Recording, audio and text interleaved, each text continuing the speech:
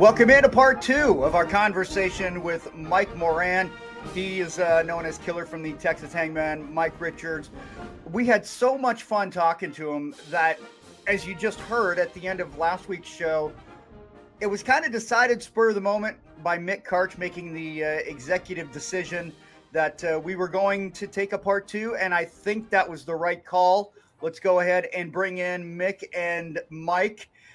Guys, I mean, for part one was unbelievably well received. I'm really happy, and we haven't even gotten to some of the good stuff. So I want to start it off right here, Mike. We're going to start off with a bang. Tell me the Michael Hayes story. Oh, goodness. We're going to start out with a shit story. All right. Well, so Michael Hayes and I had worked him with Kenny J as the Freebirds, but for whatever reason at the studio in Minneapolis, they decided to put me with Michael Hayes in the singles. And he used to do this finish where he would do this, where he'd hit his chest and he'd punch you. Well, when he punched you, he would really punch you right in the face. And he hit me so damn hard that when I fell back, I shit my pants. So, and this is on TV. Now, you can't see it there because I had underwear on. So I come back and I pull Frankie DeFalco to the side, who's a good friend of mine, and I go, bro, I shit my pants. He's like, what are you going to do? You got another match. I go, I don't know. So I go into the bathroom, show Frankie. He goes, oh, my God. In my defense, it wasn't a full shit. It was more like a shard on steroids. It was, wasn't all there. But anyway, too much. I took my underwear off. I tried to rinse them off in the sink. Didn't work. So I just took my underwear and I put them in the garbage can. And I just wondered, did Vern get a call a couple days later saying, hey, one of your wrestlers put some shitty underwear in the garbage? But anyway, so I went back out the next match, free balling, commando, first time ever. And shit happens. Free birds, free balling, huh? Yes. Free ball because of the free birds. Free birds, yeah. Did he know what happened, like in the middle of the, right then and there? Did he know what happened? I'm sure when he covered me, he was probably like, smells a little shitty in here, but what are you going to do? I mean, but he didn't say anything. I walked back quietly. I didn't want anyone to know. I was a little embarrassed. First time it was probably the first time that Dave Meltzer actually said this match is the shits. It might have been, and he would have been very cool. That 4-star rating, and then you go to the shits. So I would have gave you a 2-star rating. I think it was a minus 5-star rating after that shit show. Yeah. Oh, I love it. All right. Speaking of Vern Gagne and those great old enhancement days, we've talked about the difference between enhancement talent, mid-card guys, main event guys.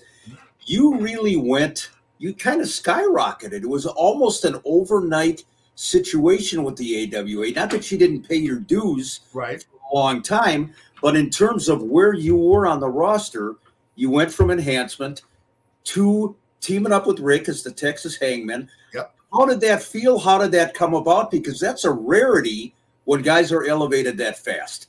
Well, to me, it really was, because the only time I can think of anything even similar was when Paul Pershman, who was a job guy for AWA, became Buddy Rose. Right. But yeah, but you got to keep in mind, we were jobbers from 1983 to 1988.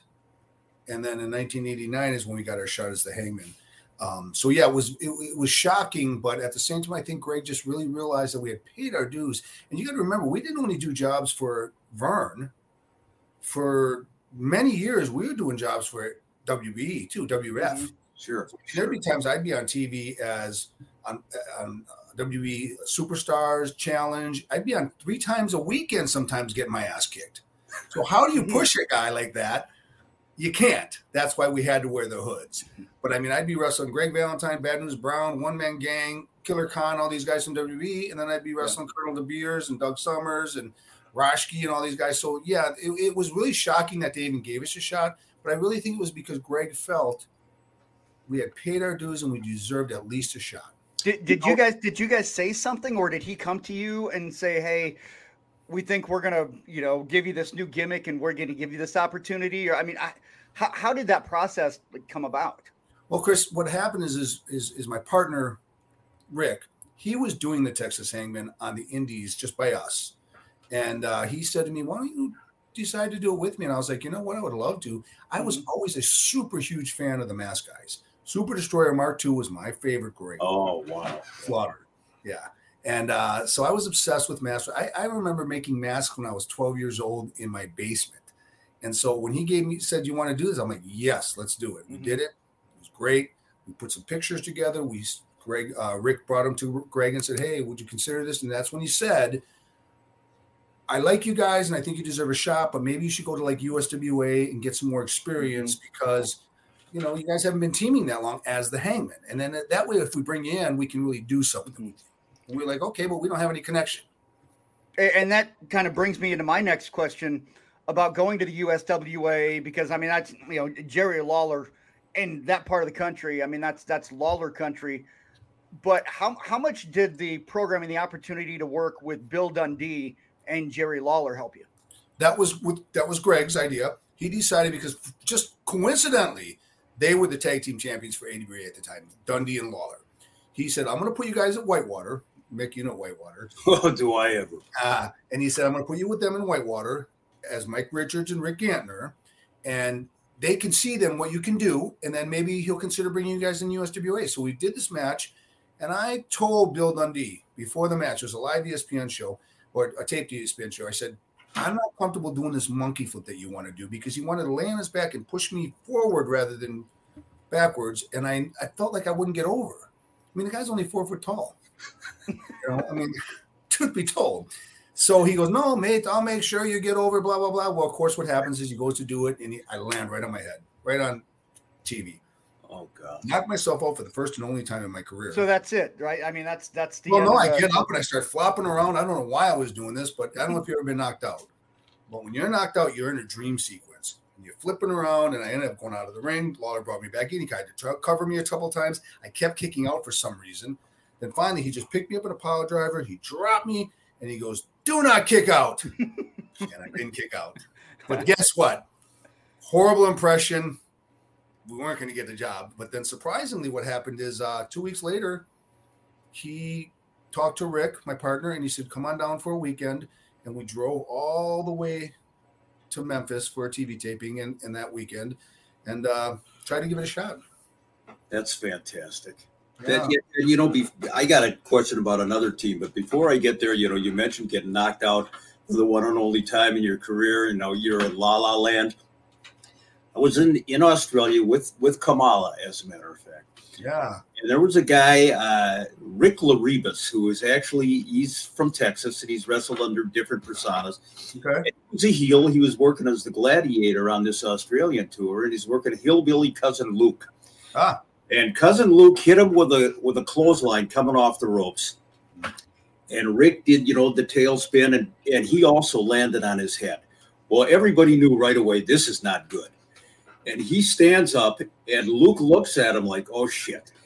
And Rick Laribas is trying to walk a straight line to Cousin Luke, and he's not. He's like angled completely off to the side, like he's walking towards the turnbuckle. He had no idea where the hell he is. And instead of going into the finish, I think Luke put him in a front face lock for about the next 8 minutes, like the guy isn't dead enough already. Right. But that reminded me when you said it's amazing when you get knocked out, you literally have no idea where you're at. You're like in the dream sequence. And finally, when I came to, and I heard Lawler say, do not kick out.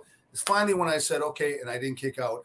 But it's amazing how that happened. So what ended up happening, long story short, we went to USWA for the weekend, drove all the way down there, 12 hours. Rick had just gotten off his job. He had a stick shift vehicle. It was the only one that would make it. I was literally steering the car from the passenger side while he was sleeping for about 2 hours on the expressway. Thank God there was no cars. It was in the middle of the night because I didn't want to drive stick. So we get there, and we're scheduled against the Rockers, Marty Jannetty. And I've known Marty since my first territory back in '83. So I thought, oh, this is great. It was a 2 out of 3 fall match scheduled. So we start setting it up, and they go, oh, the first fall, they're going to just get on you guys, and they're going to beat you in 30 seconds. They're going to come off the top of those big fists to me. And I'm like, that sucks because we're trying to make an impact, but okay. But they're like, second fall, you're going to get to shine. I'm like, okay, great. So we get out there. We do the first 30 seconds. They pin me.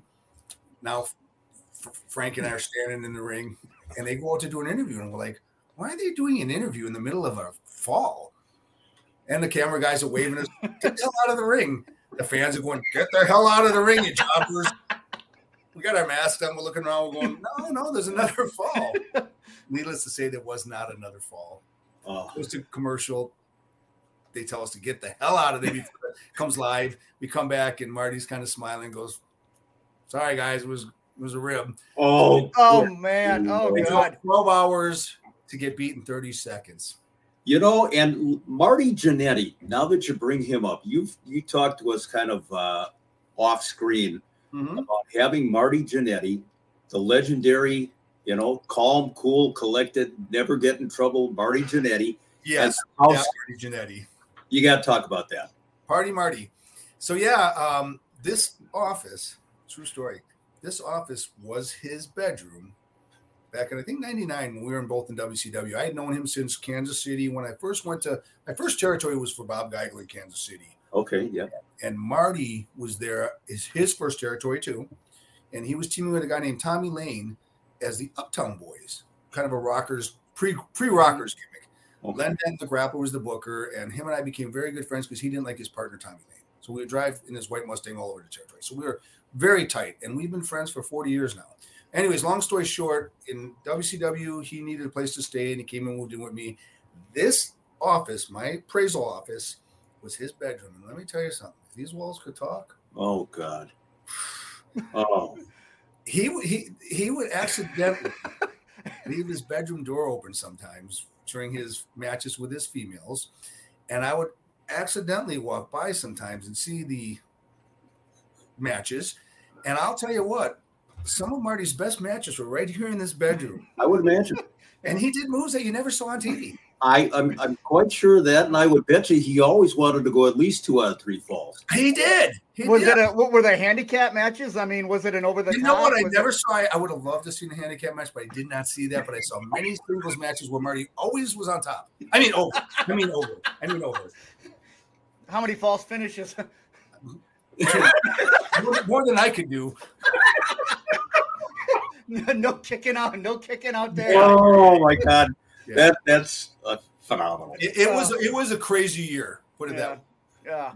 Speaking of crazy, I want to go back earlier in the decade. I don't know how you transitioned from Marty Jannetty, but that was fabulous. Back to Twin Wars 90, where I believe it was Scott Norton and John Nord. Kind of take me through that match. The end of it, I guess, is really kind of what I want to know about, going back to the locker room. And apparently you had a tense conversation with one Vern Gagne. Yeah, that was actually our last interaction with Vern. Working those guys, they were so big and so strong. The only objective for me and my partner was to survive. And so we're working them, and we kept taking them down and grabbing them in chin locks, blah, blah, blah, blah, blah, just so we didn't get killed. And the finish was at the end, they chased us back to the dressing room. Scott said to me before the match, he goes, when we're chasing you, if we catch you, it's not going to be good. So needless to say, they were chasing us, and Frank wasn't running very fast. I was hitting him going, go, go, go. We were running for real. And we got back there, and the match was pretty good, I thought. But Vern didn't like it because we took him down so much, and they're so big. And he took us into the shower, and he chewed our asses out, no exaggeration, for 20 minutes. I mean, chewed us out about how these guys are so. But I felt like saying, Vern, these guys are scary, they're dangerous. But I didn't say that. I just listened to him, and respectfully, I mean, he was probably right, but it's easier said than done when you're in the ring with these big, giant guys, you know. But it was. I thought the match was pretty good. I don't know if you've ever seen it, but I thought it was pretty good. But yeah. My last interaction, sadly, with Vern was him giving us a probably earned ass, chewing us out. I'm very well aware of last encounters with Vern Gagne and ass chewings and so on and so forth. You know, and I'm floored, Mike. I'm listening to you talk about how big and scary John Nord and Scott Norton were. I'm thinking in my mind that match had to be like a luchador match. I'm guessing with all the high-flying moves and all the coming off the top ropes and hurricane ranas and everything else, that just lit up the building. Yeah, pretty much again, us just trying to survive. You've seen Scott Norton. That guy's got a head like a hippopotamus. I mean, he's huge, and he's so thick. I mean, the guy's like 4 feet thick. And John, John. Oh, I know John. Taking that boot to the face that he does. Not fun. Yeah. Wow. Yeah. It was. I love by far one of the toughest teams we've ever worked with as far as just physicality. Did you? I'm sorry. Did you like working with teams that were more physical like that, Mike, or did you kind of like it where maybe there wasn't so much as somebody laying it in? We did like snug, because even as the Hangman later on, I always liked being snug because I felt that it's wrestling. Mm-hmm. But when you work a team like that, it was a little. It was never too snug, but it wasn't as those guys weren't very mobile, so you couldn't do a lot of spots. You couldn't do a lot with them. But I mean, I enjoyed working them. They were great guys, very nice. But you just had to be very careful because they're so big they could hurt you accidentally. I know that Scott Norton probably, what I understand, maybe this is just rumor, that when Scott Norton retired, they actually tore him down and built a stadium where he was standing. So, he was a big man. He was a big man. Hey, I got to tell you a quick story. Sure. All right. So in WCW years later, Scott Norton's there, Brian Knobbs there. We flew on a plane to a show, all of us, for WCW. Eric Bischoff was there. We were all there. And Knobbs can get a little obnoxious. Yeah. So he's fucking walking up and down the, sorry about the swearing. He's walking up the plane. He's slapping us all in the head as he's walking up and down the plane. I'm sleeping. He's slapping. He's just waiting. He does it to Scott. Scott loses his mind. Scott grabs him, puts him in the bathroom of the plane and says, "If you come out, I'm going to beat the shit out of you." So poor Knobbs had to spend the whole flight sitting in the bathroom. Norton said, "If you come on, I'm going to kick your ass." It was so great. And we landed. Poor Knobbs comes in. Yeah. Norton was not a bad player. He was How do you get Knobbs in a bathroom on a plane anyway? I mean, how does that work? Where he had to figure it out because he had to deal with Scott Norton. Wow. Fun. Loving this. Looking back on your career with your various tag team partners, the Incarnations, you've talked about some of the teams that you work with. If you have a favorite and then a not so favorite team that you might have faced with any of your partners right off the top of your head. Are you talking about AWA? Just in general. Okay. It was mostly me and Rick, and then eventually me and Tom. As far as favorites, I mean, I don't want to go non-AWA stuff, but there was a lot of guys that were non-AWA that we had great matches with. Invader and Carlos Colon and TNT. In USWA, we took the straps from Jeff Jarrett and Jerry Lawler. They were great to work. I mean, that's two of the best workers I've ever worked with. And we won the straps in Memphis from them. So there was a lot of really great tag teams. And then as a jobber, I worked Rock and Roll Express. I worked the Hart Foundation in WWE or WF. So many great tag teams. But I don't have a favorite necessarily. I could tell you guys I didn't like working with. Yeah, absolutely. Yeah, Thunder, which we've touched on off air. My God, honestly, as good as I had started to get at that time, I could not get a good match out of him. He didn't know how to lock up. He didn't know how to do anything. And here I am. You got to look at it from my point of view. I'm a guy who's not that great, but I'm pretty good at this point. Here I got to put this guy over who doesn't know a thing in at the showboat. You were there, Mick. Oh, I was. Horrible. Nice guy, but just terrible. Right? I didn't like working Kevin Kelly because he was so intense and he did hurt me. But I loved working Kurt. Kurt was the best. I loved Kurt as a person and as a wrestler. I wrestled him for Vern in the beginning days. I wrestled him later on in the days. I wrestled him in WWE. I wrestled him in WCW when they were doing that rap is crap gimmick thing going. It was great. I loved Kurt. When he passed, I was very sad. But he was the best, in my opinion. I love working Greg. A lot of people talk shit about Greg. Well, let me tell you something. That guy could go. And when he put that sleeper on you, I worked him at the show. When he put that sleeper on me, I damn near almost fell asleep. He was a tough guy for a little guy. People underestimate him. They always talk all this shit about him because he was Vern's son. That guy was a tough athlete. He had played football in Minnesota. He was great. Was it Minnesota or Wyoming? It was both. Oh, okay. Yeah, he went from Minnesota to Wyoming, and talking about Greg, Bockwinkel used to say, wrestling Greg, it was like a night off, but it was so good. He was so smooth. Yeah. Well, what was the perception of Greg in the locker room at that point? Even though he was Vern's son, had the respect of everybody in the locker room. Dude, he was a cool guy. He wasn't like some weird nerd. He was a cool guy, and he ran the locker room great, and he was always fair. And I'm biased because he gave us our break, so I will always love Greg for that. But in my opinion, I think everybody respected him. He was very good. I want to ask you about one of the teams that we hear about as being very rough, but if you're in the ring with the Road Warriors and we hear about that Road Warrior pop, when you're in that building and you're in the ring, like what is the reaction when you see them coming out and you're in the ring waiting for them? Wrestled them in St. Paul at the Civic Center, and my partner and I literally said to each other as they were running to the ring to the Iron Man song, "Good luck." And we weren't kidding. Those big bastards came running to the ring, and we just braced ourselves, and they got on us, and then Hawk picked me up. He threw me up over his head. Normally I'd have to help. Didn't have to help.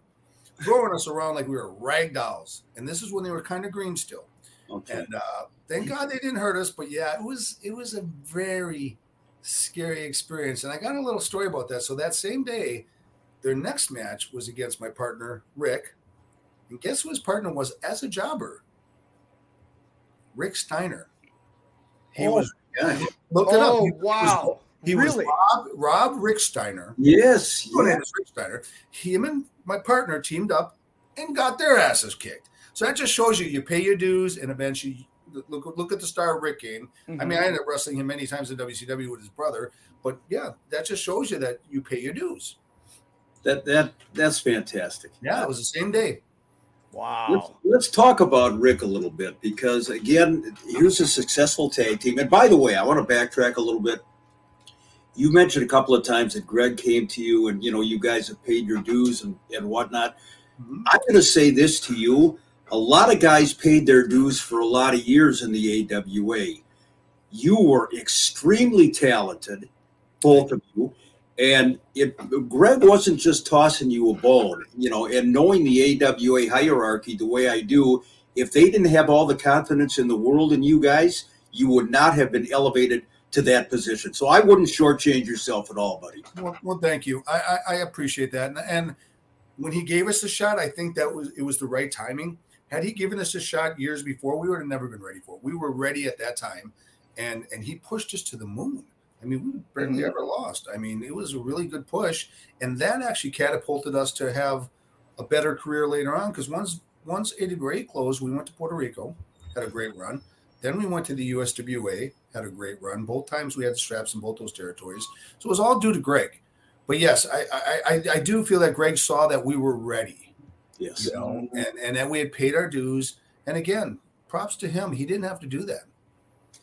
You know what's interesting too, and this is just kind of an aside. You talked about your affinity for masked men, in business, and how you like, Super D2 and what have you. I was always a huge fan of the masked guys too. I mean, going way back. Cool. You were, for a long time, masked men meant something in wrestling. Yes. And then there was a lull where they didn't mean anything, where they were used, basically enhancement on TV, and then all of a sudden, the Texas Hangmen come back, and you're elevating the role of the masked man again. So again, it's testament to you, buddy. The talent level. Thanks. And do you know, this is the truth. We wanted to go old school, and when we did the Hangman gimmick, we wore our hoods into the building. Didn't take them off the entire time until we left. Not even in the locker room? Not even in the locker room, swear to God. And it's funny because I ended up running into Curtis Hughes, who we had worked a bunch of times. Well, then later on, when I was in WCW, he was there. And somehow he heard I was one of the Texas Hangmen, and I was Mean Mike now. And he goes, "Man, I always wondered what you look like." A lot of the guys at work never even knew what we looked like because we never took our hoods off. Never. The entire time in the dressing room. We wanted to do old school gimmick. And so unless you knew it was Mike Richards, which of course some people did, but a lot of the guys, the newer guys, didn't. Wow. We were literally wrestling guys that never knew what we looked like. That's phenomenal. Wow. You talk about really protecting it. And Vern must have loved that part of it. He did love it. And Greg didn't say anything. We literally never took the hoods off the entire time at all. That's good for you. I love the kayfabe era. Nothing like it. Yeah. We talked a lot about Rick.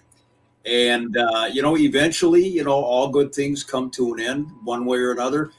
Take us through the split between you and Rick.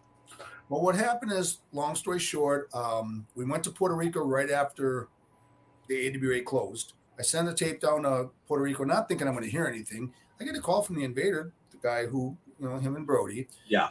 And he's like, Amigo, I want to bring you down. We have an idea for you we have an angle.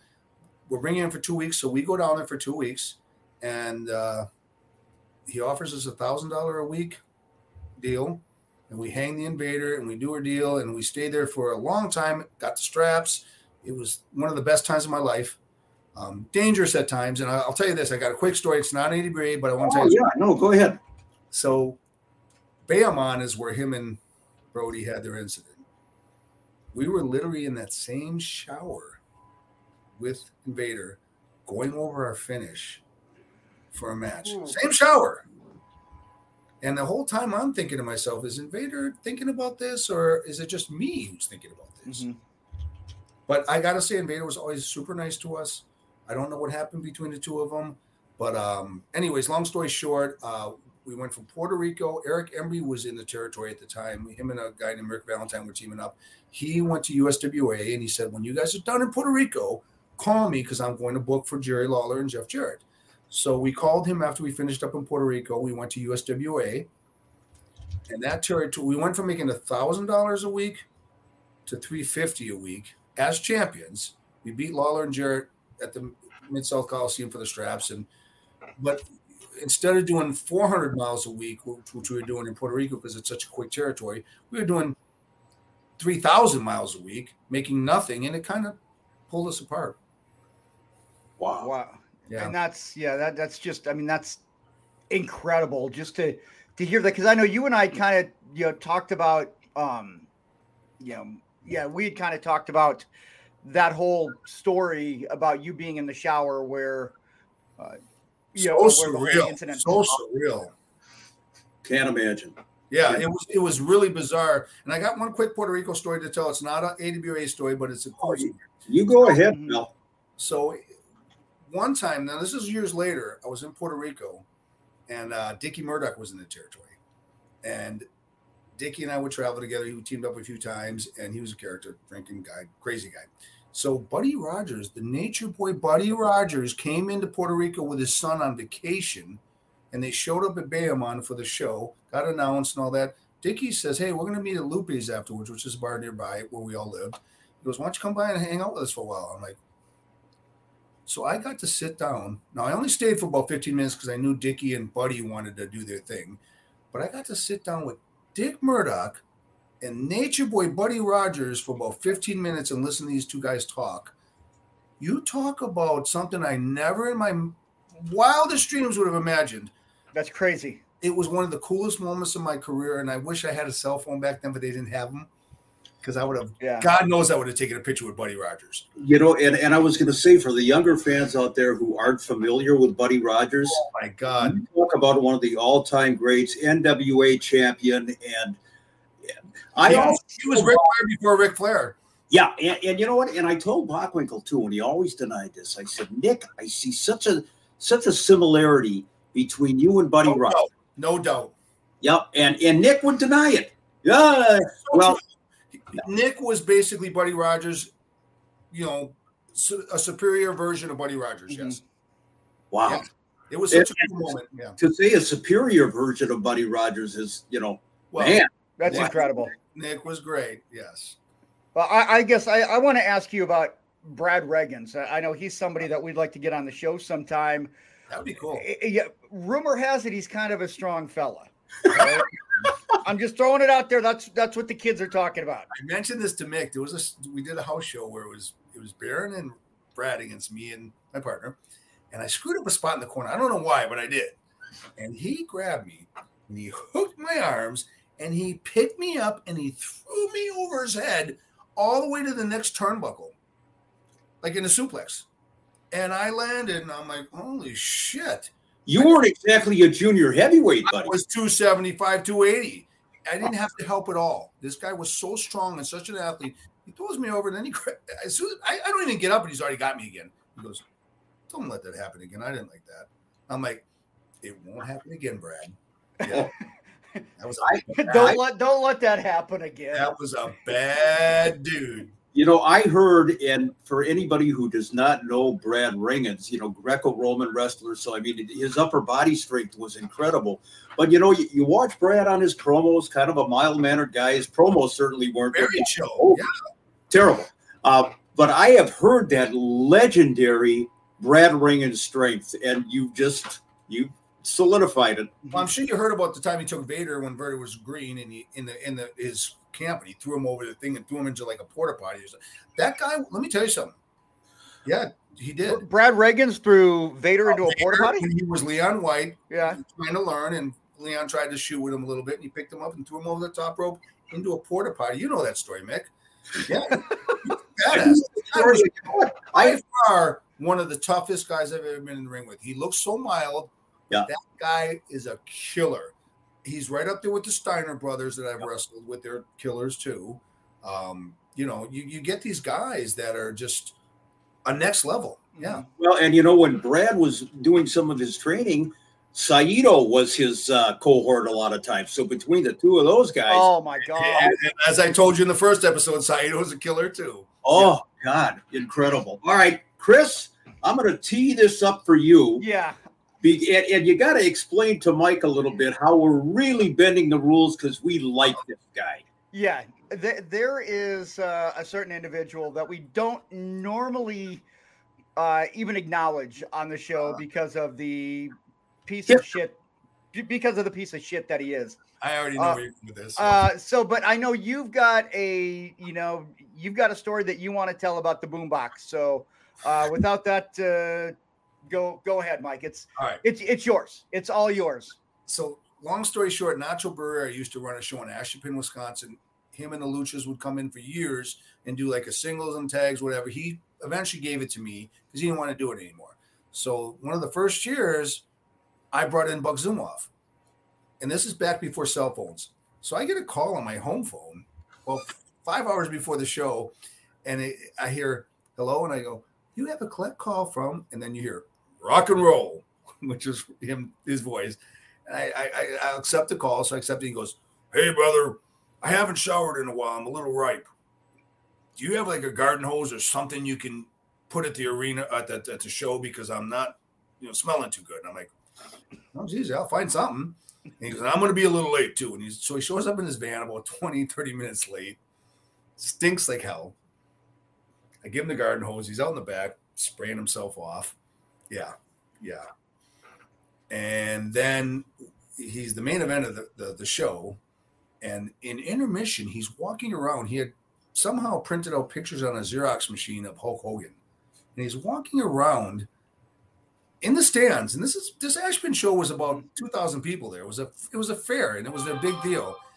And he's going, gas money. I need gas money. And he's selling Hulk Hogan Xerox copies for gas money.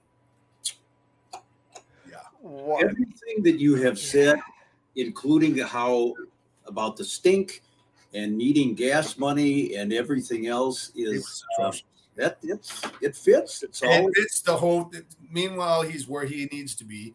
But I never booked him again after that. And I didn't like working Buck. Truth be told, that was one guy. That's another guy I didn't like working. One time, me and Rick did a house show for Vern.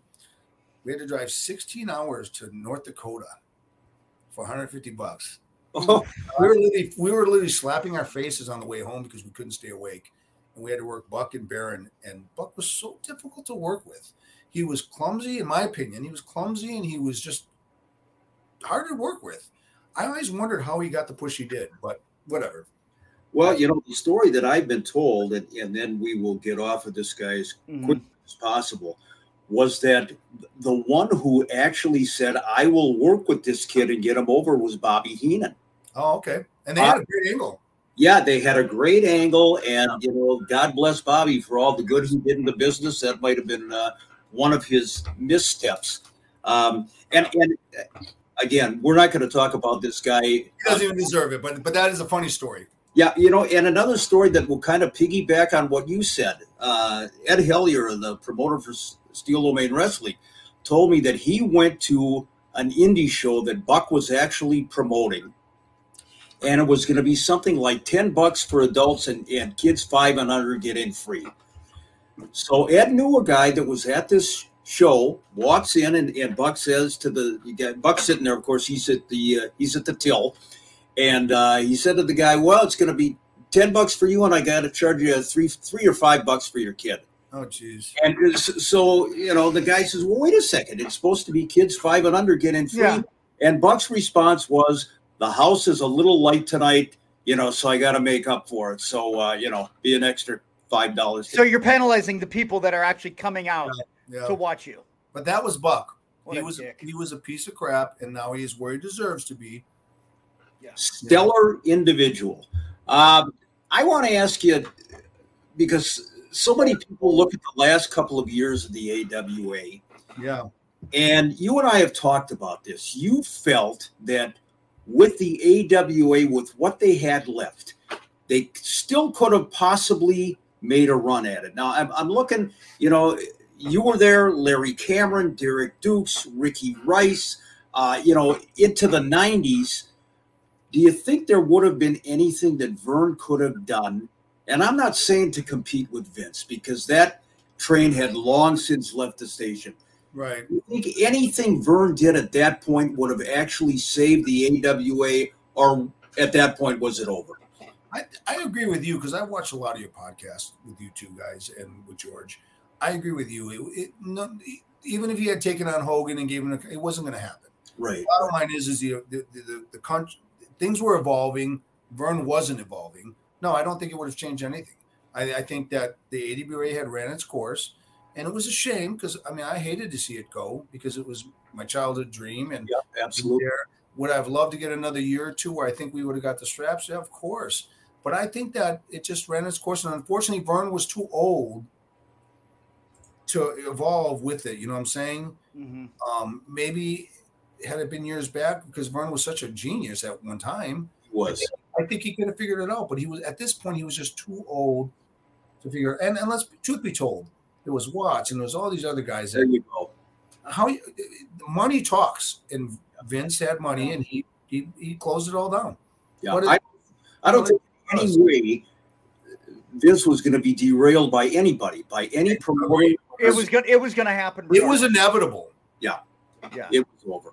And I think, you know, when you're talking about it, it's not necessarily that he was a good promoter. I just think that he was a good businessman and saw something that nobody else could. And I think we saw that there were times where, you know, trying to work with several parts of the NWA and the, you know, and you know, working with all these different territories to put together these shows, it just didn't work. Let me ask you, Mike, you've had such, I mean, we've talked about, you know, your AWA, your, you know, WCW, kind of everything that you've done. Is there a certain part of your career that you would consider your favorite, or if you could go back and like highlight one period of time, what would it be? I would say that, I mean, if I had to highlight something, to me, the first run in Puerto Rico with Rick, because we were making $1,000 a week. That territory was only 2 hours long. So you could leave at 6:30 at night. You'd better go to the beach, go to the gym, take a nap, go to the territory, go to the match, do your show, come back, still have time to go out and party. I mean, it was just paradise. That was probably my favorite time. But also when Tom and I were in WCW as Disorderly Conduct, mm-hmm. and then Texas Hangmen, that was a special time too, because Tom was a great partner. I've got a thing to tell that's real quick. Absolutely. All these people who think wrestling is not that hard sometimes, these teeth Rey Mysterio knocked all my front teeth out in a match with Eddie Guerrero. And thanks to him, I've got brand new teeth that I got. It was in Rome, Georgia. We were wrestling. He flew over and he hit me with a flying forearm, knocked all my teeth down. And then the next day I had to go to Atlanta and get new teeth. And WCW paid for it. And $5,000 later, I've got brand new teeth. So, yeah, thank you, Ray. But that just shows you how hard it is. Like, literally, I went to the ring that night not thinking anything. And the next day I was getting, all my teeth were getting pulled. That's another bone of contention. That's a whole other show about the people who denigrate wrestling. It's hard. And you hear it. I've heard it for 50, 60 years. Oh, they know how to fall. But you know what? And like we talked about earlier on, just get in there and run the ropes for a minute. Thank you. And the guys, the big tough football players and what have you that went out to Vern's training never made it past the first set of Hindu squats. They were gone. So you're talking to a couple of guys here who have nothing but respect for everything that you did. 100%. 100%. Yeah. One other thing I'd like to say about AWA and WWE, we talked about the ending. Yeah. When we were doing both TVs, we saw, us job guys, we saw a big difference where we knew things were changing. Because when we would do AWA TV, it was pretty much Greg running it all. We'd go to WWF, and there'd be all these agents behind the scene. I mean, Arnold Skolin was doing our payouts. You'd have Tony Gurria. You'd have Rene Goulet. You'd have Chief J. Strongbow. All these guys helping organize everything in the TV. You know what I'm saying? Yeah, absolutely. We had a full catered buffet. I'd be sitting in the buffet area, and I'd see Ultimate Warrior, Randy Savage, and Hulk Hogan, Don Morocco, Bob Orton. I mean, all these guys. And then when I come to Vern's show, you'd see, not a stellar of stars. We truly knew things were going to change. All of us job guys, we knew that the WWE was going to be the next thing because it was so superior in the later years. Right. Thing was a superior product in the earlier years, but at that point, Vince had dialed it in. Well, and Mike, Vern had tried everything at that point. I mean, when he left the small studio in Minneapolis, yes, and first went out to Atlantic City, and then he went to the Showboat with the intent of competing with Vince on the level that this is Hollywood stuff.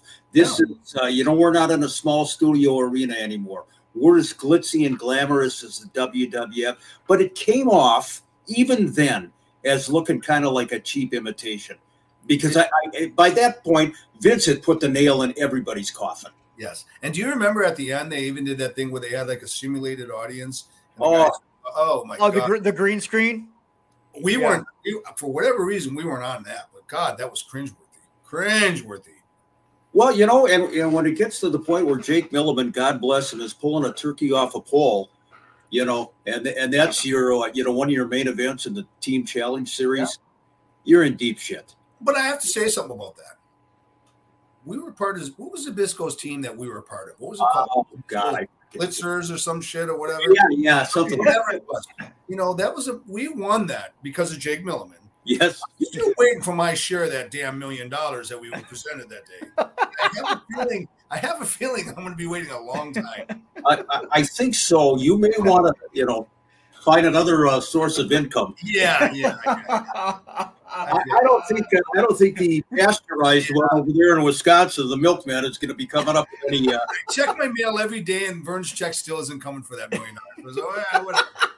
Well, that'll be bouncing over to you any day now. But Oh. Mike, in following up here, and actually, this is probably the way we will wrap it up. I look at your career, and the term enhancement talent and jobbers and whatever else is tossed around a lot. Yeah. I think the general wrestling population, especially younger guys who all of a sudden they're internet experts because they read some terminology on the web, they may look at a Rick Gantner or a Mike Richards or whatever as this blip on the radar enhancement guy. And we've talked. I think you're a hell of a lot better than that, and a shining certainly in the last couple of years of the AWA. So given that, how do you want to be remembered? If you look back on your career and somebody goes and finds a legitimate, accurate story of pro wrestling, how do you want to be seen? I would say I wouldn't want to be seen as a journeyman, jobber, enhancement guy, because I feel we did more. I mean, we were champions at USWA. We were champions in Puerto Rico. I had 12 tours of Japan. I've been all over Europe. I mean, I did a lot, that people wouldn't know about. Absolutely. But at the same time, I'm well aware I was not a household name and I was not a top guy. I would just like to be known as a guy who was a really good hand that never, whether it was 200 people or 20,000 people, always gave his 100% effort, which I did, and always tried to respect my opponent and try to have the best match I could and try to, just make it solid and keep the psychology but make sure that nobody got hurt, so I feel like I was just a really good hand that always, I mean, I wrestled so many guys in every territory.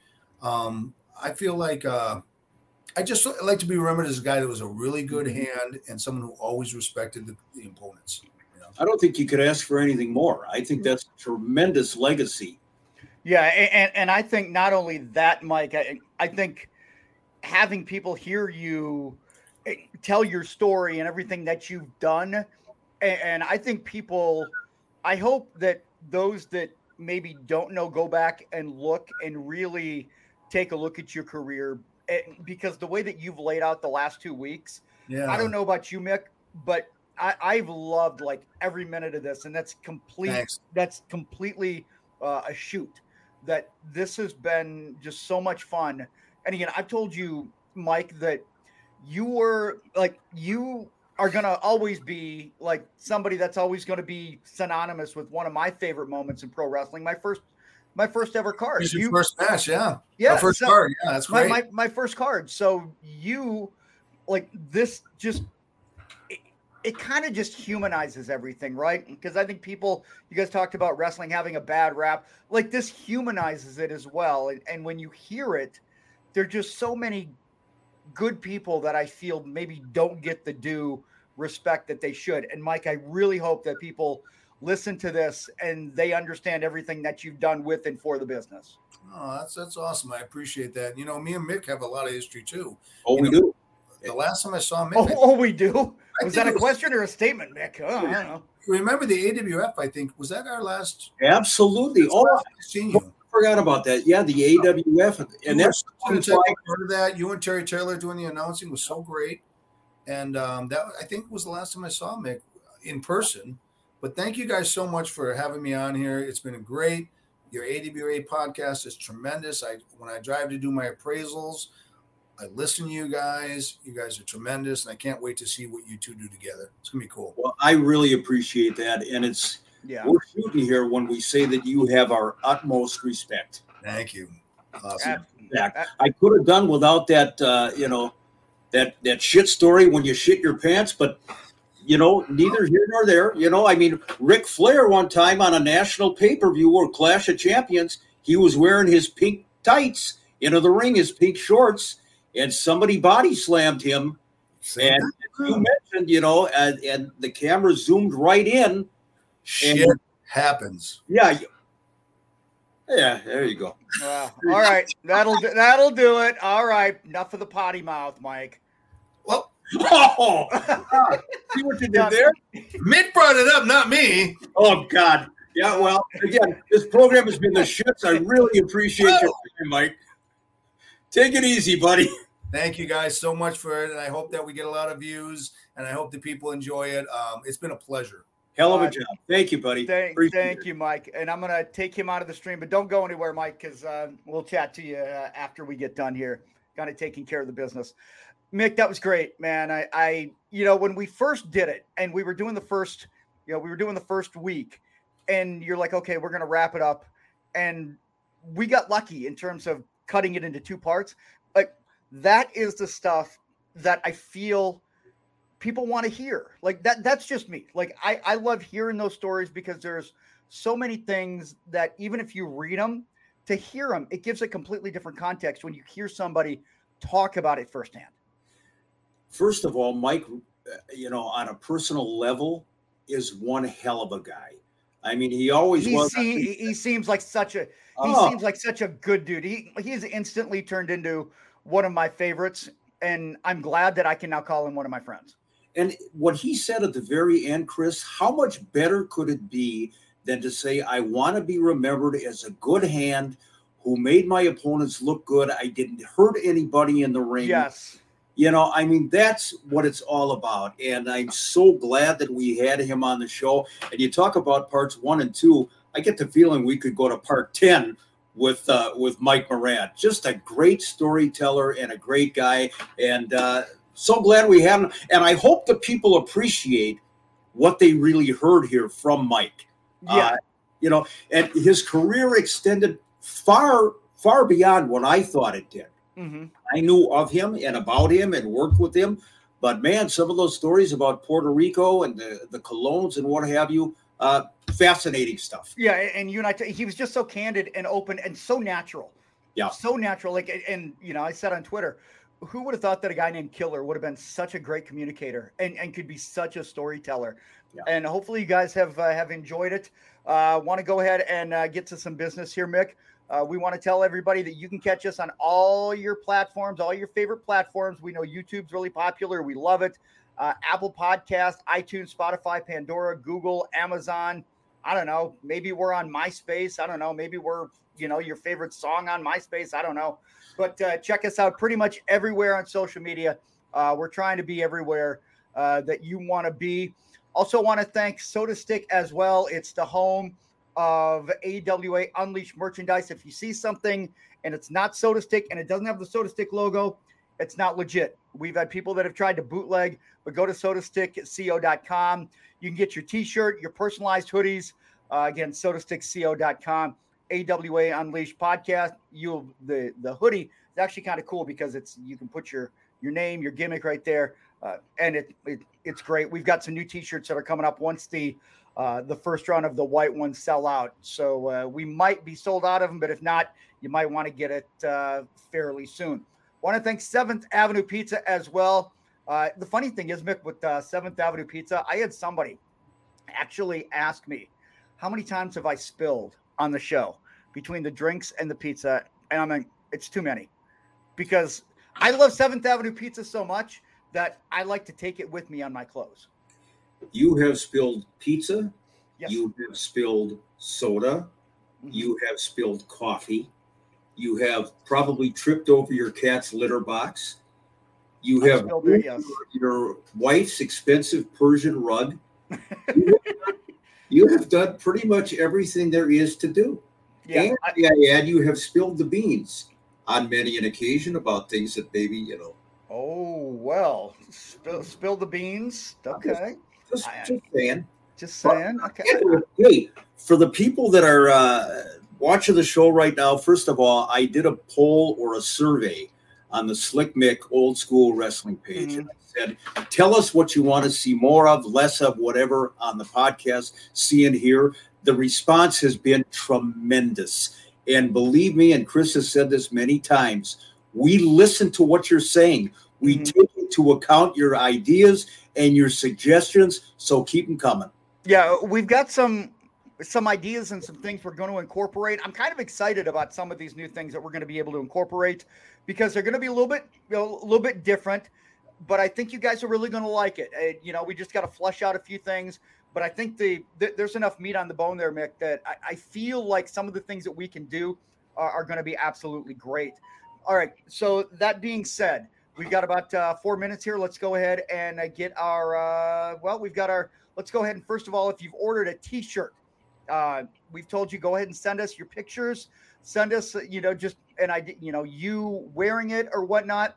And here is Scott Jameson from Bloomington, Minnesota. There he is wearing the AWA Unleashed t-shirt, and he's got the AWA World Championship belt right there. So there he is right there. Again, you can send it to Mick at mickkarch@gmail.com, or I don't know, can they put it on the Slick Mick page? I know that we've got potentially a brand new Facebook page that's going to be coming out, but we're still flushing out the details on that. But if you've got a picture of you wearing your AWA swag. Give us your name, give us your hometown, and even your favorite AWA wrestler. Just let us know, and we'll get you on the show. That being said, I think we got the shout outs here, Mick, and then we're done. Let's take it home. I want to give a shout out to an old friend of mine, Ken Jugan. Ken, who wrestled as Lord Zoltan years ago, one of the early face paint guys in the wrestling business, had an opportunity to see Ken in Waterloo just recently. Talk about an old school guy, listens to the podcast regularly, just a big, big fan and a great friend. So, Jugan, best to you.